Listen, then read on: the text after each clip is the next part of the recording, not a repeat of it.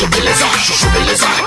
Horário eleitoral do PDO, Partido do Odemar.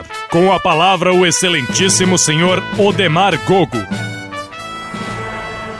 Povo brasileiro, esse pessoal tá reclamando que teve apagão no Nordeste? Então é o seguinte, ó. No meu governo, eu vou acabar com os problemas de apagão no Brasil, minha gente! E sabe como? Eu vou distribuir uma vela e uma caixinha de fósforo pra cada cidadão brasileiro!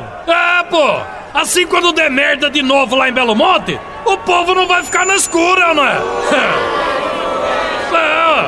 Risco o fósforo, acenda a vela e pronto, O quê? Vocês queriam ganhar uma lanterna? Vocês também, viu? Quer lanterna? Vai trabalhar, vagabundo! Tomar no banho! É Odemar pra presidente. Acorda, minha gente, tá na hora de votar. Nessas eleições, vote nos candidatos do PDO, Partido do Odemar. Odemar! Meu nome é Hiroshi da Silva, 37 anos, piscicultor. Estou com Odemar porque gosto de roubá-lo. Odemar! Robson Jatobá, 42 anos, proctologista. Estou com Odemar só para dar um toque. Odemar!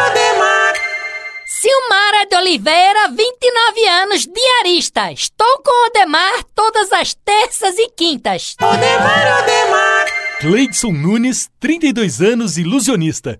Estou com Odemar e agora... não estou mais. Odemar! É isso aí, gente. Vote nos candidatos do PDO, Partido do Odemar, que já que nós estamos tudo fodidos, vão dar umas risadas pelo menos, Ana. Não?